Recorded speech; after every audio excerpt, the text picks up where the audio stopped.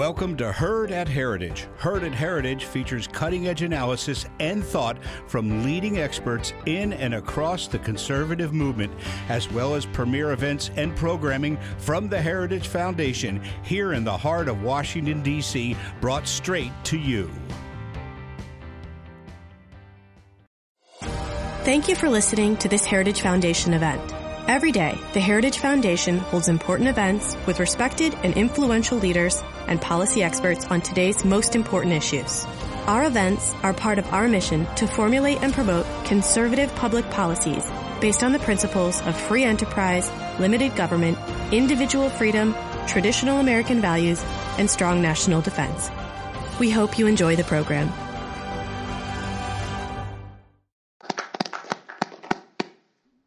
Thank you very much, Andrew, and let me add my words of welcome not only to those here in the auditorium. We're grateful that you came on this rainy day, but those who are watching us on television. This is an important topic, the fuel cell scandal. The fuel cell corporate scandal in Delaware badly needs some sunshine. It takes money from hard-working folks and transfers it to big corporate Bloom Energy, which makes promises it cannot fulfill and claims about its green energy, which are false. It is politicians in Delaware and in Washington, D.C., the deep state, and the chosen few at Bloom Energy who are benefiting on the backs of the hardworking people of Delaware. It is shameful and scandalous. Today here at the Heritage Foundation, we have a distinguished panel who will cast sunshine on this scandal and speak truth to power. The ruling class, which includes both Republicans and Democrats, seek to enrich themselves and their cronies at the expense of the real and the rest of the citizenry. Subsidies, state and local and federal tax credits, earmarks, high-powered connected lobbyists and board members, the swamp, if you will, at its very worst. The Heritage Foundation opposes subsidies. It supports honesty and transparency at all levels of government, and is very pleased to host this program today.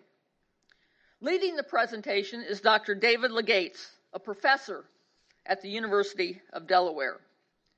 Dr. Legates is professor of climatology at the Department of Geography at the university and adjunct professor at the university's Physical Ocean Science and Engineering program and the Department of Applied Economics. He served as the Delaware State climatologist for many years. He received his PhD at the University of Delaware. He has been published, many more than 125 times in refereed journals, conference proceedings, and monograph series, and has made more than 250 professional presentations.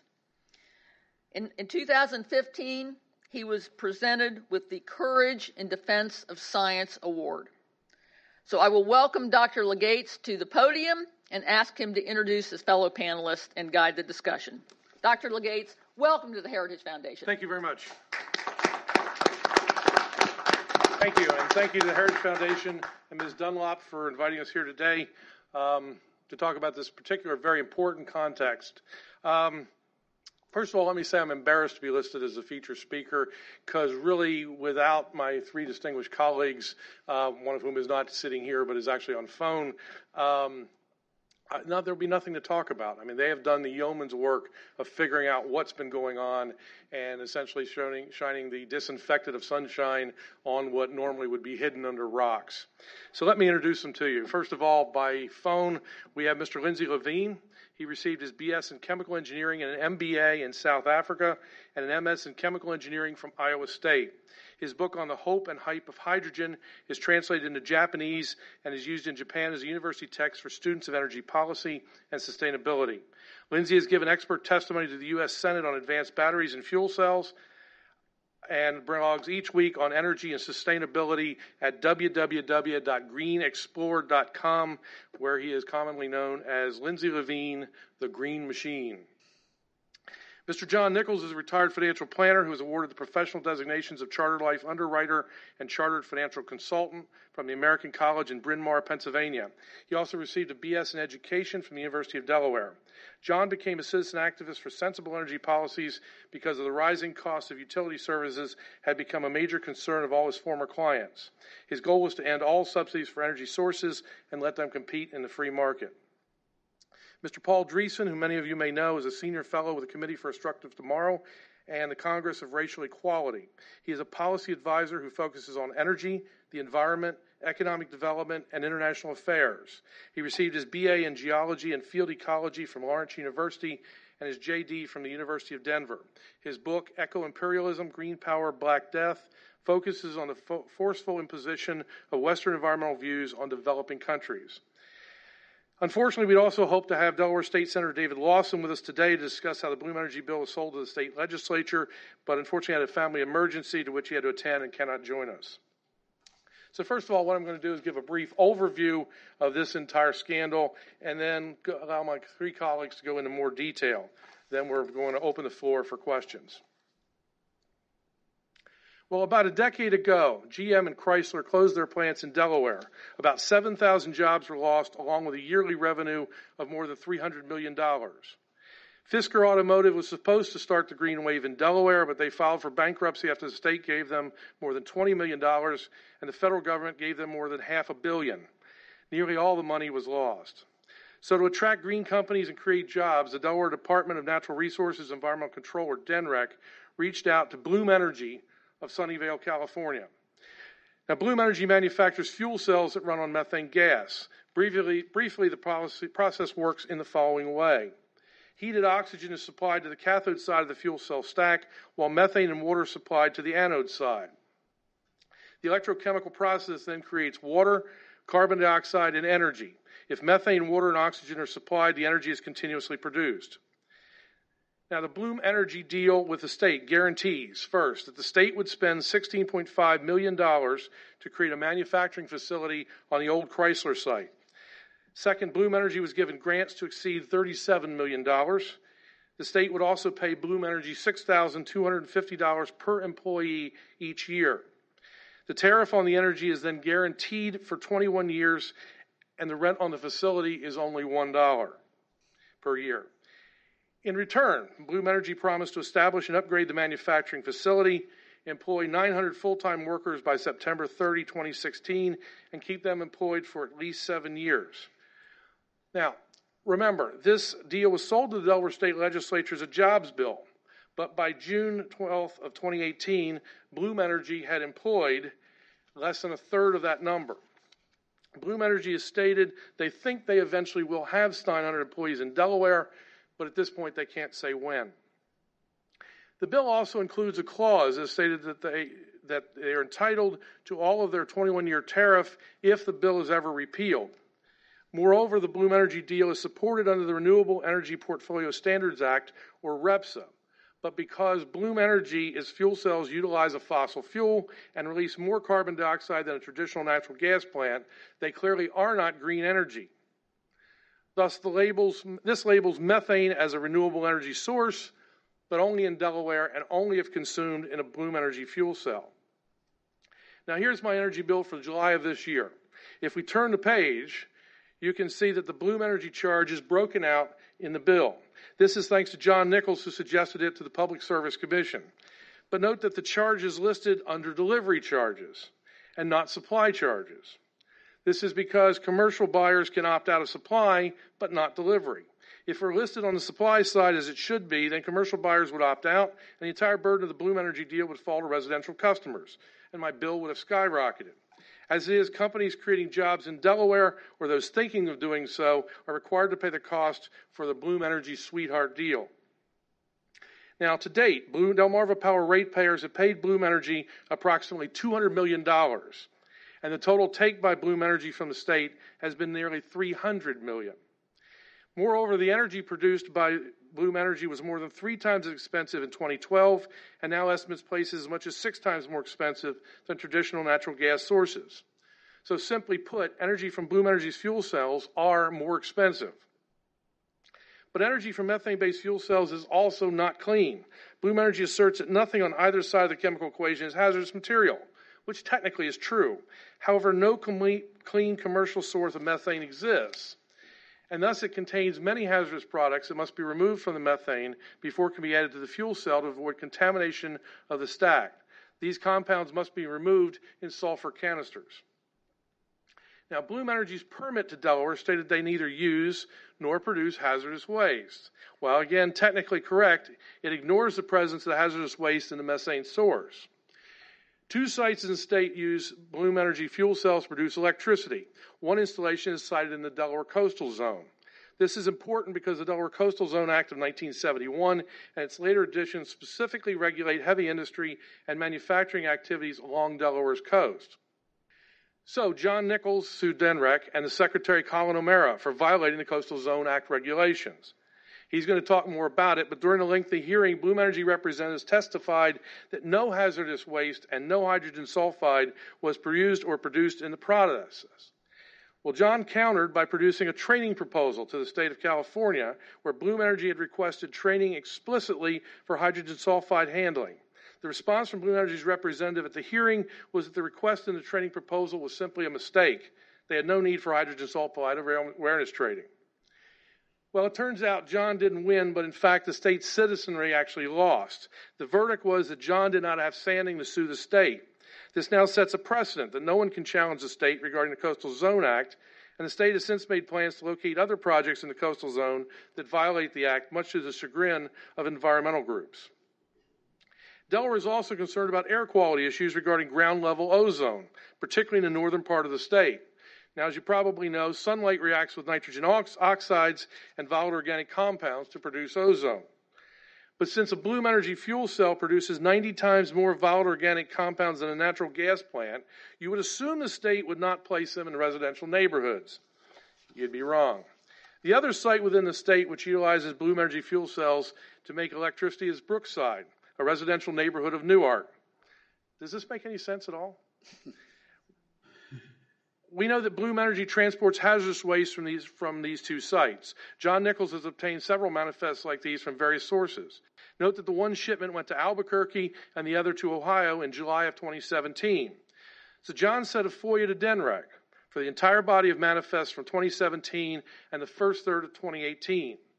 The director of DNREC's Division of Waste and Hazardous Substances wrote back, saying the lack of manifest implies that Bloom Energy has not generated any hazardous waste that required disposal during that period.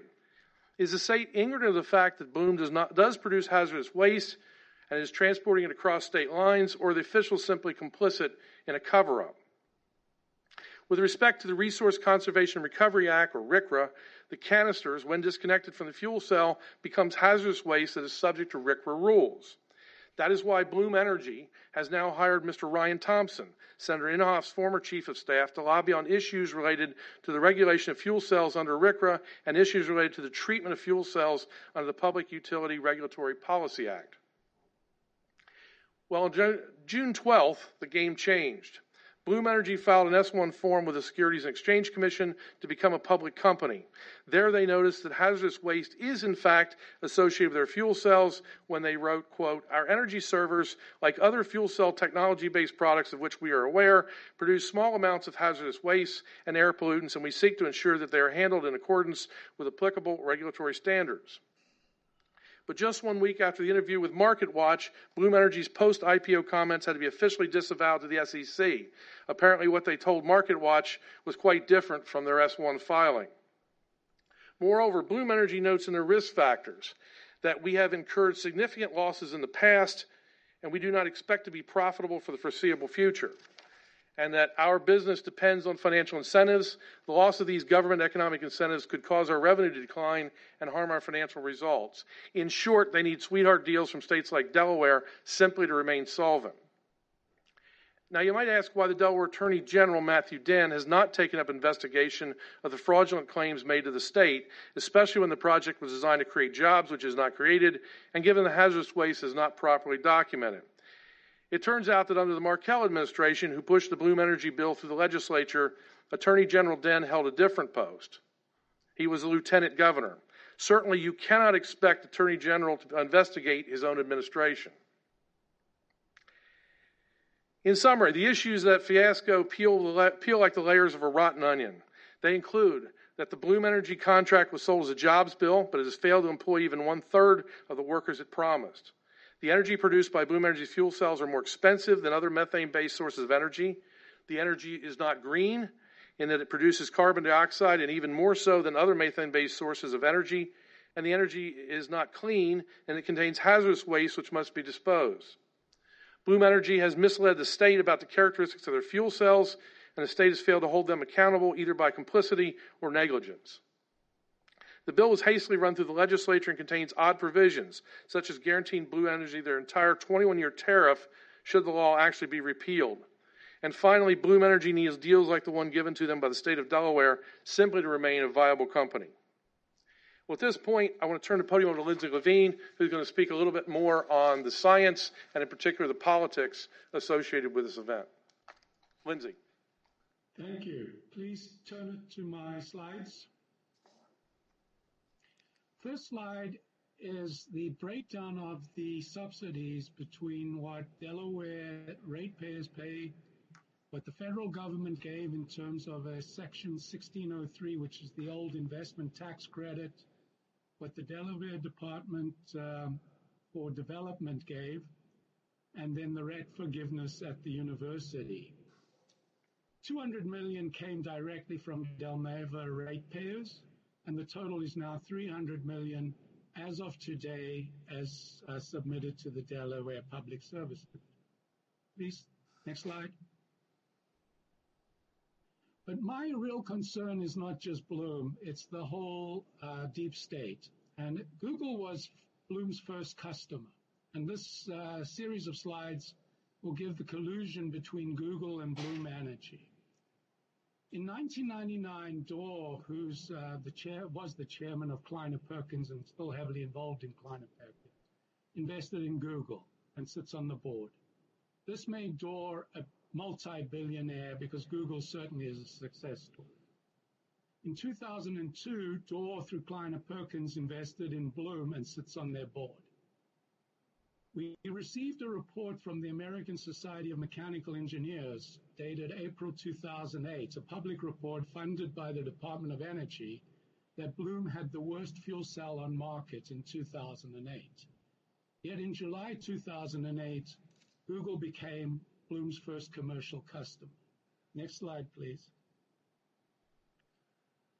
In August of 2008, just when Lehman Brothers was going bust, Morgan Stanley used the performance of a single Bloom box at Google to raise the second tranche of what was the Series E of Bloom. The second tranche was almost $100 million. But Bloom installed 4 Bloom boxes at Google, but only one had to run for 30 days with limited capacity to be deemed a commercial success. This is not the way power plants are actually given through their performance testing, and the performance test at Google simply duped investors. We also know from the Bloom S1 that many of the Bloom boxes failed and were decommissioned, and Bloom actually took a major substantial loss on the decommissioning of those boxes. Next slide, please. So then what also happened was in January 2009, Google and the University of Tennessee in Chattanooga, and Representative Wamp at that time, Zach Wamp, and Senator Bob Corker, who was the mayor of Chattanooga, arranged the deal in Chattanooga.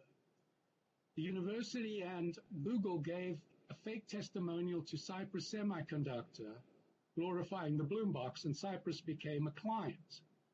But Cypress is heavily involved through T.J. Rogers, who sat on the board of Bloom until January of this year. For some reason, he left. It's not shown why he left in the S1.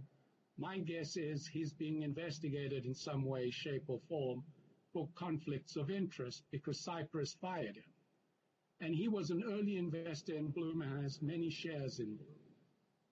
In 2009, Advanced Equity, which is out of Chicago, was shut down by the SEC down around 2012 because in 2009, Advanced Equities used this testimonial to raise the Series F money for Bloom. The SEC shut Advanced Equities down and put their two principals out of business, but never went after Bloom, who were actually feeding Advanced Equities all this false information. This is the opposite of equal justice, and I've asked the Office of Inspector General of the SEC to investigate the entire Advanced Equities investigation. Next slide, please. When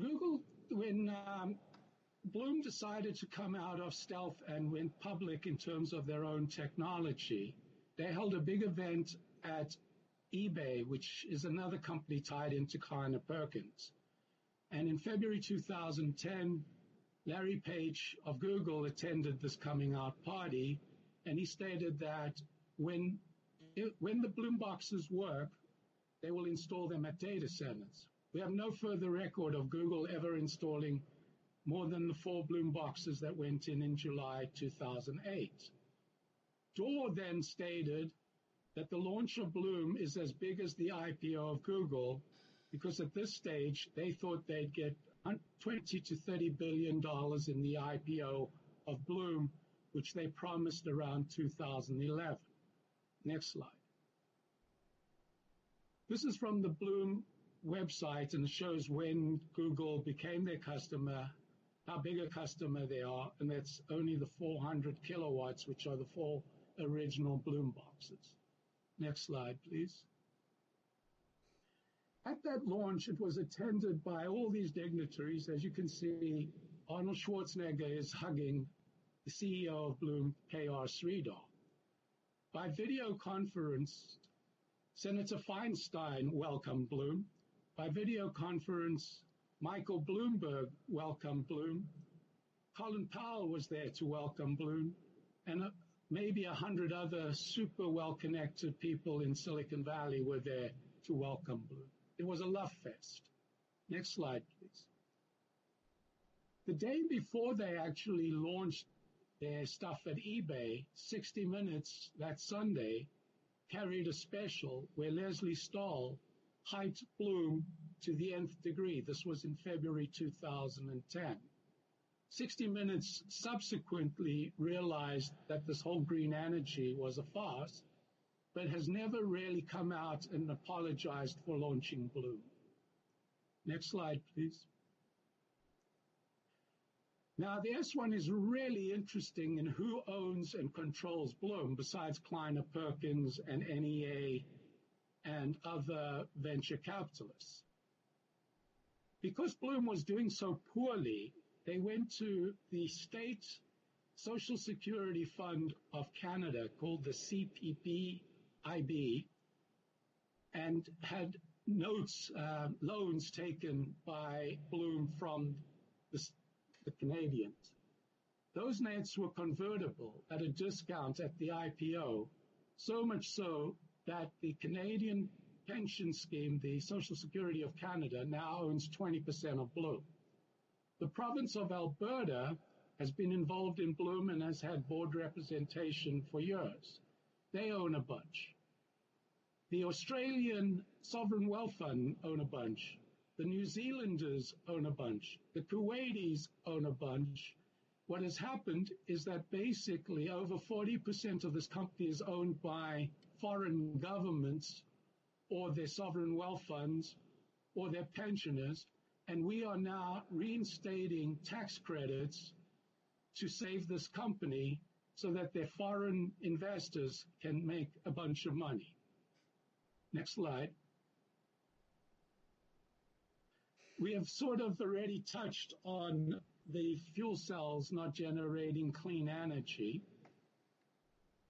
Bloom claimed that they would be producing a lot of this CO2, zero CO2 electricity by using biogas.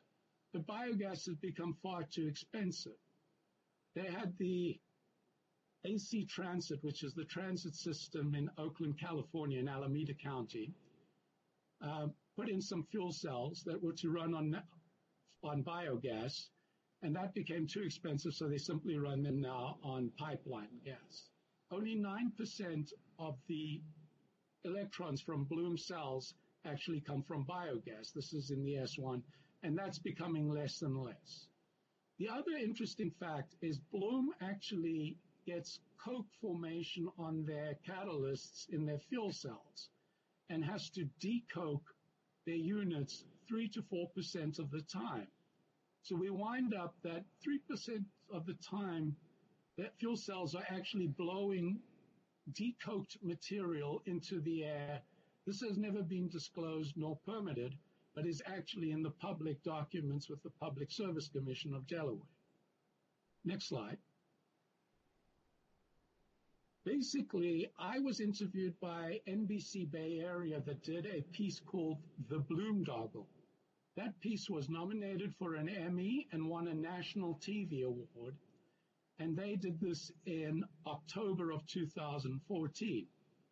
I've extended the data that was in the NBC piece on the amount of emissions per megawatt hour, CO2 emissions, from the start to today. As you can see, only for 2 or 3 months in the beginning, when the Bloom boxes were brand new, did they actually meet the permitted amount of CO2 in the permit.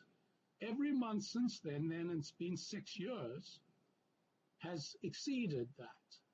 Now, the Delaware Department of the EPA, the DNREC, has been told about this over and over, maybe 500 times by me, and has chosen to ignore the violation of the permit. But this is real data as published by the Delaware Public Service Commission. It's public data, and it's not stolen from anywhere. It's on the web. Next slide, please.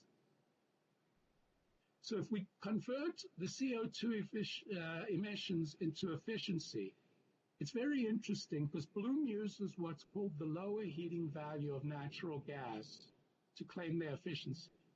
This lower heating value is a number where there are fewer BTUs in a cubic foot. It's a sort of bogus number because the utility sells the natural gas by the higher heating value.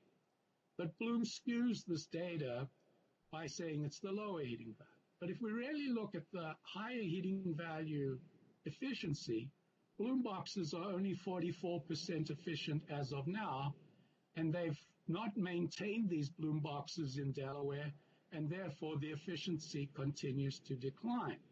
This just means that Delaware residents who are ratepayers will pay more and more for natural gas because as the efficiency declines, the Bloom boxes use natural gas, and the ratepayers pay the natural gas bill.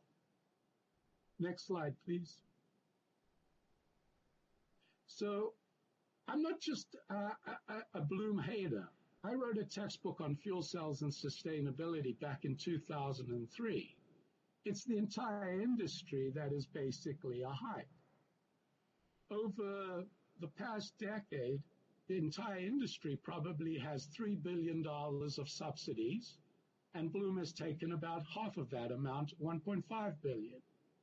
The accumulated losses of these companies, just the U.S. companies, and Canadian, because Ballard Power is Canadian, has reached $6 billion of cumulative losses, and Bloom has lost $2.4 billion. This is despite all these subsidies.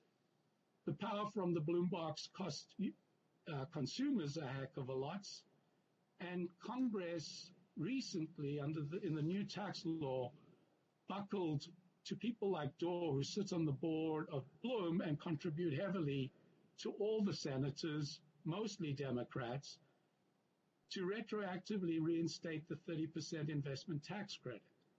My belief is that just to Bloom alone, this will be a gift of about $150 million a year from taxpayers to a failing company like Bloom. Next slide, please. This is basically the recent data from the U.S. Department of Energy, EIA, on what CO2 emissions, heat rates, and dollar costs of natural gas generation are. And you can see Bloom is less efficient and much more expensive than the general generation going into the grid. Next slide, please. This is a repeat of the data that John Nichols got. What is interesting is under the Freedom of Information Act, I actually got maybe 10,000 pages of documents that I went through in detail. Bloom tried a trick with the EPA by contacting the General Counsel of the EPA in Washington, D.C., to overrule staff that they had hazardous waste by claiming that the hazardous waste containers were part of the manufacturing processing unit. Well, they were actually just hazardous waste containers, and the EPA staff stood their ground and said to Bloom, you have hazardous waste, as was shown in David's slide. I believe I've come to the end of my slides. Okay. Thank you. Lindsay. Our next speaker will be John Nichols, and he's going to talk about some of his experiences in Delaware. First, my thanks to the Heritage Foundation for hosting this event, and my pleasure to be with my friends and esteemed colleagues. I'm really just a canary in the coal mine. But I hope that my experience gives other citizens hope that if they get involved, they too can make a difference. If not for Delaware, Bloom would not be in existence today, and if not for Delaware and the reinstatement of the investment tax credit, the IPO would not have been possible. So how did we get here? The public policy goals of the Delaware Coastal Zone Act are to control the location, extent, and type of development in the coastal zone areas of Delaware. 25 years after the Coastal Zone Act was passed, the regulations governing it were issued. Their purpose furthers the goals of the Act to protect the natural environment, its bay and coastal areas, and safeguard their use primarily for recreation and tourism. To violate both the spirit and intent of the Coastal Zone Act and the Coastal Zone regulations took failure on a massive scale. Ironically, these failures may serve a valuable public purpose. The administration, the Delaware General Assembly, the Delaware Public Service Commissioners, the Delaware Department of Natural Resources and Environmental Control, the Delaware Coastal Zone Industrial Board, the Delaware Courts, Newcastle County Government, the Delaware Justice Department, and Delmarva Power all bear responsibility for the failures. The administration of former Delaware Governor Jack Markell failed when it promoted Bloom Energy's wildly expensive fuel cells for utility-scale generation in the Delaware Coastal Zone as a jobs bill.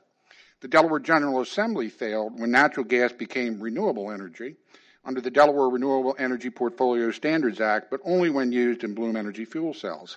They also failed when they delegated power to the Delaware Public Service Commissioners to create the Bloom Energy Tariff and promulgate regulations for it. The Public Service Commissioners failed when they acted as an economic development agency, when their proper function is to balance the needs of regulated utilities with the needs of the ratepayers. The Delaware Department of Natural Resources and Environmental Control, known locally as DENREC, failed when the agency willfully neglected to request Bloom Energy's material safety data sheets, identifying raw materials, intermediate products, and final product as mandated under the Coastal Zone regulations. DENREC failed when the Bloom Energy Coastal Zone application was publicized for review and comment without the mandated environmental assessment report attached. Instead, the notation "will follow" appeared on Bloom Energy's Coastal Zone application. The Coastal Zone Industrial Board failed when the members refused to extend the hearing to the scheduled second day to compel attendance to the subpoenaed biologist whose environmental assessment report was missing from the public record. The board failed again when they refused to allow Lindsay Levine to testify by telephone about the hazardous waste captured in Bloom Energy's desulfurization canisters. That's their terminology. Lastly, they failed when they denied me the necessary standing to challenge the DENREC-issued coastal zone permit after the testimony of 2 expert witnesses during the 6-hour appeal hearing. The courts failed when they applied as precedent cases heard before the Environmental Appeals Board. This is a different board where common law standing is appropriate, to deny me standing to help end the Bloom Energy charade. In matters before the Coastal Zone Industrial Board, the Coastal Zone regulations allow any person aggrieved to challenge a DENREC decision to issue a permit to site in the coastal zone. As I believe it was Dr. Legates who explained, now that precedent is being used to deny every entity the opportunity to challenge a DENREC decision. The county government failed when a permit to site a major utility was issued in S zoning classifications, a violation of the Newcastle County Uniform Development Act. The Delaware Justice Department failed when the office refused under Attorney Generals Beau Biden and Matt Dehn to investigate numerous credible complaints against Bloom Energy for the illegal transportation of their hazardous solid waste interstate and intrastate. Lastly, Delmarva Power failed when the company agreed to promote Bloom Energy's fuel cell technology and to act as their, quote, agent, end quote, to collect estimated tariff payments 2 months in advance of payment due dates. Bloom Energy fuel cells remain so expensive, Bloom expects no profits in the near future and admits their technology is wholly dependent on subsidies. The notion all of these failures are coincidences strains credulity to the breaking point.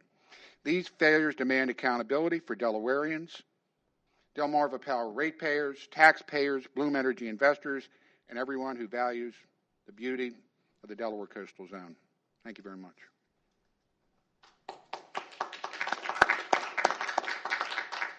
Thank you. And now we'll have Paul Dreesen, who has written with numerous authors on the Bloom Energy issue, and I'll turn it over to Paul. Thanks, David. The facts, concerns, and questions my colleagues have presented make Bloom Energy look like the Theranos of fuel cells. By populating its board with prominent public figures, allying with major environmental groups, and securing the help of key Delaware government officials, Bloom has been able to milk taxpayers and ratepayers for massive subsidies, gain preferential treatment on multiple fronts, and avoid rules that are rigorously applied to other industries.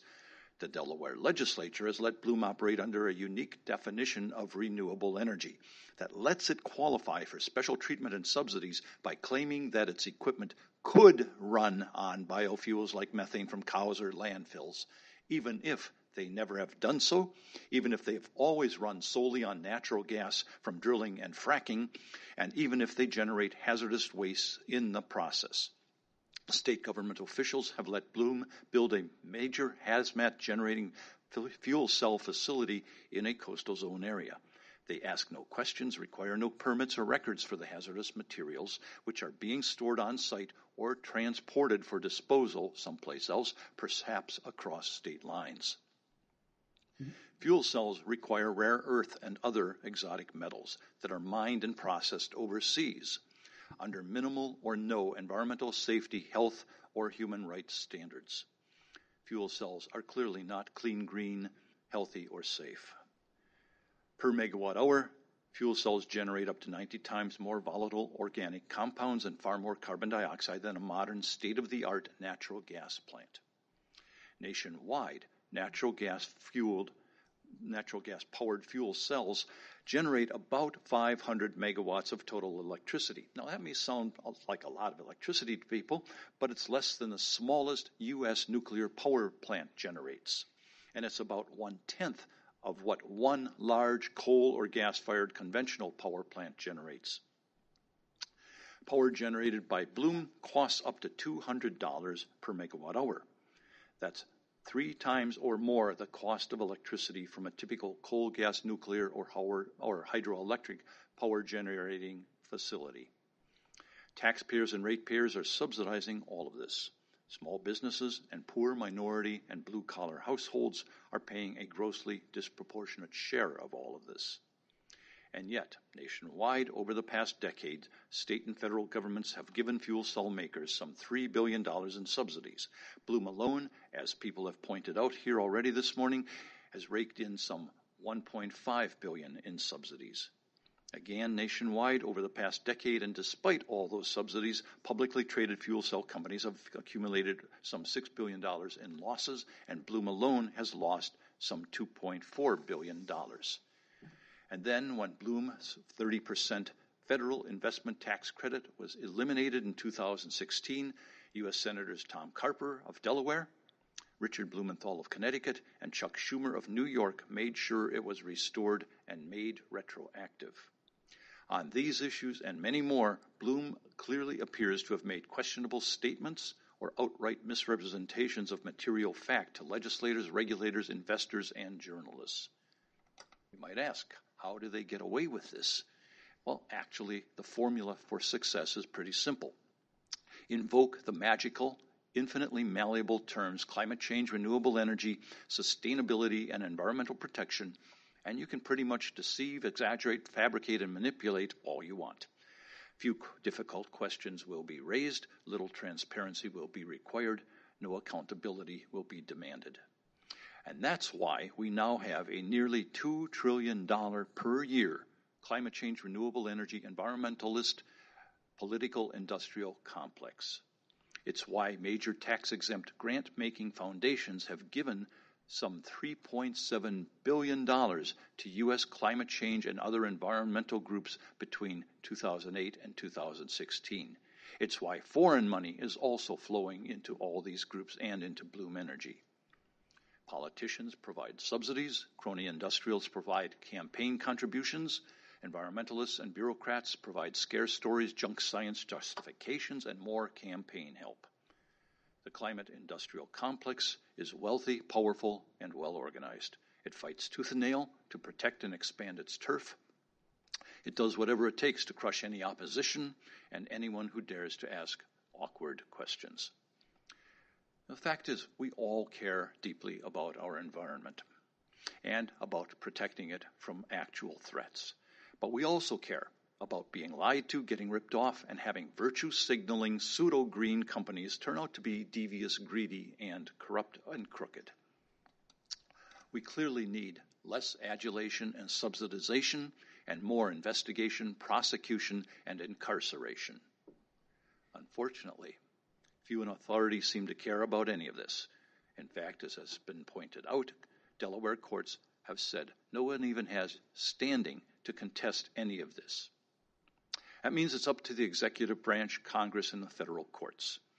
Congress and its committees, like the Senate Environment and Public Works Committee, the FBI, EPA, Securities and Exchange Commission, Fish and Wildlife Service, National Marine Fisheries Service, Department of Transportation, and Department of Justice must all investigate the concerns raised here and prosecute any wrongdoers. Republicans, President Trump and his cabinet have promised reform. Here is a perfect, high-profile opportunity. Let's hope they seize it. Thank you.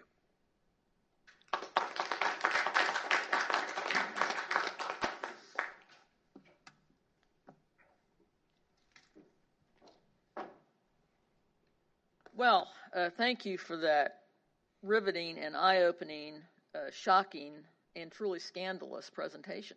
I would like to open it up for questions from the audience. The other thing I would like to do is invite anyone on our panel if they would like to bring up any other topic or ask one of your fellow panelists a question. So do we have any questions from the audience? We have a microphone. Please wait until the mic arrives and introduce yourself, please, to our panel, and then ask your question. Good afternoon. I'm Craig Irwin from Roth. So Delaware state law says there's a 3% cap on RPS costs to the ratepayer. Can you help us understand where Bloom is today? I saw in the utility bill you posted $4 on 120. That seems like it's only 30 basis points over. My understanding from talking to a lot of people actually is the number could be as high as in the 20s as far as what the actual contribution is to people's bills. What is the actual number? Where is the number available today? You're asking me two questions, as I understand it. One has to do with the cap under the Renewable Energy Portfolio Standards Act, commonly known as REPSA. Up until recently, it's been ignored by the Public Service Commissioners. They've approved multiple auctions, carbon REC and SREC auctions, and the Bloom Energy tariff continues to get approved every month. But recent actions, in part thanks to my friend David Stevenson, who represents the CRI, the Caesar Rodney Institute, it's a state think tank, changes are afoot. I would expect that they will cap those costs based upon a new formula that the Commission has developed. When that's going to happen, I don't know. I've asked the commissioners. The second part of your question had to deal with what does it actually cost? I've never said that the cost as provided by the consultants' estimates were wrong. I think it's been misinterpreted by a lot of people. The paper, when they say it's $5, let's say, for the average ratepayer per month for a Bloom Energy charge, and the paper, the NOCL papers have reported that the charge was only supposed to be $1. What the papers don't understand is that there was an offsetting, and I believe you do, Mr. Irwin, up here, that there's an offset to that charge. And that is money that would have otherwise been allocated to wind and solar that Bloom now receives because of the tariff. So when Bloom came on the scene, 50% of the money that otherwise would have went to wind and solar went to Bloom Energy. That outraged a lot of environmentalists that I've talked to. But let me comment on that, if I may. The environmentalists that I contacted, I did sue former governor of the state of Delaware, along with my co-plaintiff, Fuel Cell Energy. I was dismissed. It was a Commerce Clause case under Article 1 of the Constitution. My co-plaintiff was allowed to go forward. I also sued the Delaware Department of the Coastal Zone Industrial Board, and I asked when the question of standing was to be addressed at the courts that other environmental groups join me, and they didn't. I asked, and I'll name some, the Delaware chapter of the Nature Conservancy, the Nature Society, and the Delaware chapter of the Sierra Club. The Nature Conservancy said that we'd like to join you, John, and we are opposed to this not because of the cost. And again, the costs are in line with those that were projected. They're just misunderstood by the press. We'd like to join your lawsuit, but we can't do that because oftentimes if you give up your seat at the table, you end up on the menu. That was the support that I wasn't able to get from the environmental groups. So the costs are in line. I don't have any dispute with the cost, but that doesn't mean that that they make any sense. As Dr. Legates or Lindsay indicated, the $65 a megawatt hour was the levelized cost estimate when the Bloom fuel cells were deployed.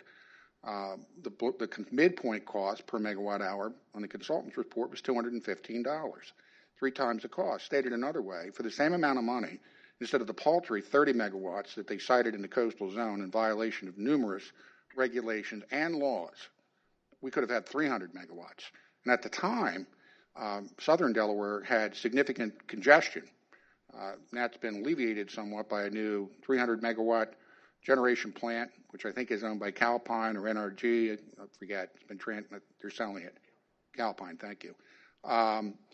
So some of that congestion has been alleviated, but why would you put only a 30 megawatt facility in Newcastle County when the majority of the congestion was in southern Delaware? I'm sorry, it was a long answer to the question, but I hope that helps you.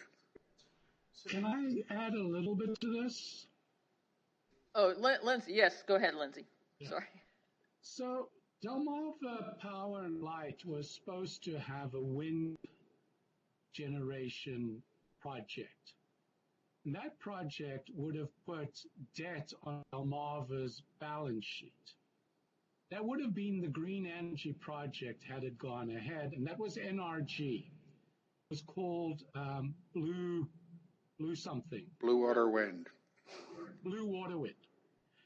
Instead, this guy from DENRAC, his name is Colin O'Mara, who came from California to Delaware, went and visited Bloom. It's in the public documents.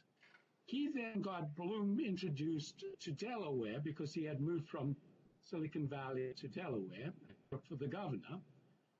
And Bloom then used all their political muscle to end the wind project. Delmarva was very happy because now they just became an agent that didn't have to put debt on their balance sheet. And they could then pass through, and this thing would cost them nothing. They get a few little dollars for being agency fees. Their president, one Gary Stockbridge, petitioned the Public Service Commission in Delaware, claiming that Bloom had environmental benefits and was clean energy. Therefore, Delmarva either did due diligence on a technical basis or lied. And now the people in Delaware have dirty energy, no wind, expensive energy, toxic waste, and the Bloom Dock. That is really the problem, is that Delmarva Power and Light is party to this conspiracy. The other thing is that in 2012, October, the United States government enacted what's called the Green Guides. And the Federal Trade Commission is in charge of enforcing the Green Guides. I contacted the Federal Trade Commission in October 2012 and told them about Bloom. Opened the case. That case has never been closed. It's 6 years.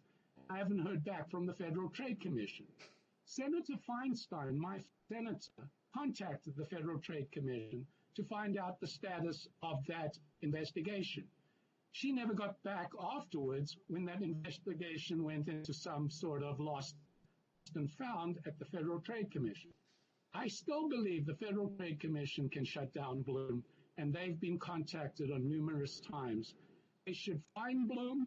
It's not just the EPA that should fine Bloom, even though the EPA wants to fine Bloom $1 million. That's not enough money. This is $1 billion scandal, multi-billion-dollar scandal. The Federal Trade Commission, the Securities and Exchange Commission, the EPA, and the Department of Justice to do something. They should do it now. Okay, do you have a follow-up question? Yeah. So about 10 days prior to Bloom Energy's IPO, there was an order out of the Delaware PSC mandating, consistent with the lawsuit that the consumer advocate won, that RPS costs to the consumer in the state of Delaware may not exceed the 3% that is in law that was previously ignored. That legally should have been in the Bloom S1 filing, and their attorneys obviously are incompetent.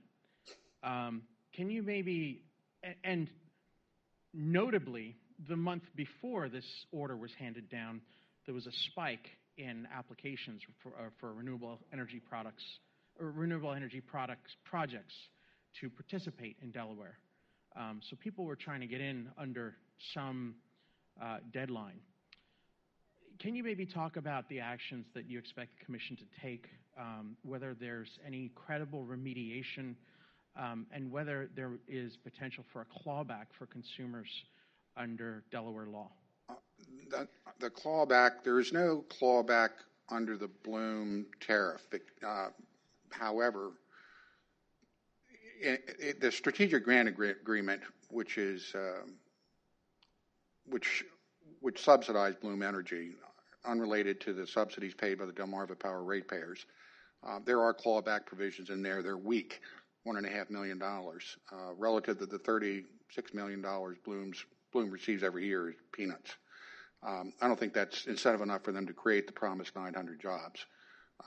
As it relates to the tariff, no, the Delmarva Power ratepayers, there's no relief in sight. However, to that point, yesterday I filed a petition with the Delaware Public Service Commission to open a new docket to review the Bloom tariff completely, and it's a power that the commissioners reserved for themselves when they originally approved the tariff. So will there be relief? I don't know. October the 9th is the date upon which that docket will be. The date has been scheduled. We'll discuss that docket, October the 9th, in Delaware. We'll see whether or not they're going to set a date for a further review. So more to come on that point. As far as the David Stevenson with Caesar Rodney Institute, been an intervener in the matter you're discussing. I haven't followed that as closely. Fortunately, he's in attendance. So, David, if you don't mind, maybe you can address the first portion of that question. Appropriate, I'd be happy to. Yes, let's bring the mic down here. The Caesar Rodney Institute is a state-based think tank with whom Heritage has a good relationship. So please go right ahead. Yes, I am an intervener in the cost cap calculation docket. The 3% was supposedly a lockbox, according to the senator that introduced the bill, the REPSA bill, and it was exceeded in 2012. It looks like the numbers will be in the 14 to 15% range when we do a calculation. The Public Service Commission had delegated the responsibility to come up with the calculation to the Energy and Climate Division. So they did their first calculation after delaying for 5 years. They did a calculation in 2016, at which time the cost cap was around 9%, as I recall. And when they got done with their calculation, they said, well, it's actually zero. They did a lot of deductions for externalities and other things. And they ignored the fuel cell cost, by the way. The Public Advocate and Caesar Rodney Institute sued the Public Service Commission to take back the responsibility, which they did this past year. There has been a regulatory process. They finally came up with a new calculation. And when that calculation is made, it will be the 14 to 15% number. The next step is the regulation has been finalized. There has to be a Public Service Commission order, which will also be on October 9th, is the proposed date for that. That order will go to Delmarva Power to do a calculation. It'll take a couple of months for them to submit the information. Then the Energy and Climate Division reviews it first, then the Public Service Commission. We're probably looking at 6 months before there's a freeze. In the meantime, there was a legislative attempt to legislatively give it back to the Energy and Climate Division in the last session. We will see that bill again. We'll be fighting that bill. So we're hoping we may have a freeze, we may not have a freeze, is the point. Thank you very much. Again, Caesar Rodney Institute. We have a question here in the back, and then we'll move to the other side of the room. Andrew. Hi, my name is Cynthia Smith. I'm the Board of Director for Delaware Coalition for Open Government. I am just now learning this, and I will be taking this issue to my organization to see if we could help with regards to the transparency issue on this one. And thank you so much for, I'm hoping that after this meeting, I would be able to get some of the facts to bring to our board members. I'm very concerned. Thank you so much. Thank you very much. And transparency in government is a very good idea, so we're glad to make sure that the connection is made here. Okay, we're going to move to the other side of the room. I think the microphone is coming in the door there. Let's start with you, and then we have a lady right here in the third row. Hi, how are you doing? I'm Justin Arlett, so I'm the campaign manager for Rob Arlett, the gentleman who's running against Carper in the U.S. Senate election. And I just want to thank you guys for coming out and kind of bring these truths. It's a big part of our platform. Is bringing transparency and accountability to government. Because jobs have been struggling. The people of Delaware have struggled, and healthcare is a big part of that. Was a big part of the conversation, and the corruption kind of in that spectrum. And the other part of it was the utilities portion, and that's why many businesses are incorporated in Delaware, but they don't operate, in Delaware. So I just wanted to thank you gentlemen. Obviously, we talked about many different things about from equities to abuse of taxpayer dollars to fraudulent reporting from environmental purposes. And as you know, Delaware and the cabinet and our current representation speak a lot of being all for the environment and pro-environment, when the reality is that's not the reality. So with all these different things that you guys have kind of mentioned today, what would you, from a priority perspective, would suggest as kind of that one leg that would kind of topple the other legs if that makes sense. What's the one big idea you have here for action? Paul, you want to comment on that? Sure. I think what we have to do is put a lot of pressure on the federal folks, because I think the Delaware people have too much of their own stake in all of this, politically, economically, and so forth. So we're going to have to turn to some of the folks I mentioned early on and make the phone calls, make it part of your platform, your campaign talks, to bring these topics up over and over. I think the hazardous materials issue is a very big one, but also the affordability of energy issue has become pretty extreme. There's a new report out just the last couple of days about a third of American families being unable to afford their energy costs, and they're having to cut back on food and housing and other things to pay for their energy. My guess, and I have to follow up on this, is that most of those families are in states like Delaware, New York, Connecticut, California that have all these renewable energy mandates and subsidies. So press on these federal organizations and agencies, work with Cesar Rodney and other organizations, Heritage and so on, and keep pounding on these issues. You'll open a lot of eyes. Clint, did you have... Wait, we want to move on here. John, you want to respond to that as well? I did. In our private communications, you asked me what brought me to the table. Not that quite that way. 10 years ago, the delivery charge for my electricity bill represented about 30% of the total electricity bill. Today, 40% of my bill is represented by the delivery. Now, eventually, if this continues, this subsidy continues, if this isn't enacted, if we don't put a cap in, and understand that the Delaware General Assembly proposed this past session an increase in the Renewable Energy Portfolio Standards Act to 65%, and along with that, a 25% surcharge levied against all ratepayers on all the utilities, regardless of whether it was a regulated utility, the co-op, or the Delaware Electric Municipal Corporation. A 25% surcharge that would then be redistributed to individuals who the money would go into a fund and be redistributed to individuals who are eligible for low-income heating, energy, and assistance program. Now, it's not that I hate the poor. That's not the problem. I want everyone to be able to afford their electricity, and redistribution of income via your electricity bill is not a good way to help the poor or anyone else.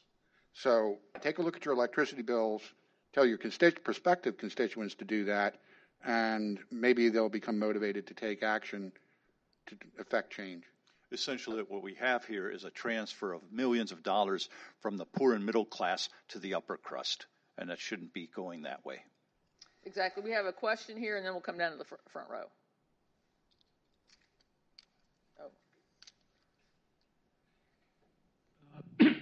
Pardon me. Thank you. I'm going to get political here. Could you introduce yourself? I'm Clint Laird, and I'm on the advisory council of Cesar Rodney Institute. What Paul just said needs to be repeated. In the context of the electricity bill that David Legate showed in his presentation. In that presentation, you saw an electricity bill that arrives every month from the utility that has broken out in it costs for wind, solar, and Bloom Energy, qualified fuel cell. The American Legislative Exchange Council just unanimously voted that every state in the country should try to adopt such transparency on their electricity bills so the common man and woman can see what's actually being paid by them every month. And this is an incredible opportunity for transparency. And you know, kudos should go to John Nichols and Cesar Rodney Institute for achieving that transparency in Delaware. And as a final, just to show you the level of political push that went down on this, I'm going to ask John to confirm. You know that the sitting vice president made phone calls to lobby ex parte people on that commission. I know you don't want to say that, but I'm forcing you to say it. I can't repeat in a public forum information that was given to me privately. I can't confirm or deny what you said is true. I'm sorry. And just to be clear, the sitting vice president that you're referring to, Joe Biden, was not the current sitting vice president, but yes. Okay, listen, we're going to have to wrap up. We're over time. This has just been a very, very fine discussion. Professor Gates, is there anything you want to say to wrap up today, or do you think we've covered the waterfront? I think we've covered a lot. There's a lot more to go, but I thank you all for coming. Again, I thank Heritage for hosting it, and hopefully we can make things more transparent and bring the light of disinfectant to some of this stuff. Very good. Well, thank you all very much for being here. Thank you for watching on television. And let's go work for transparency in government and elimination of subsidies, more money for the hard working people of America, and less in corporate subsidies. Thank you very much.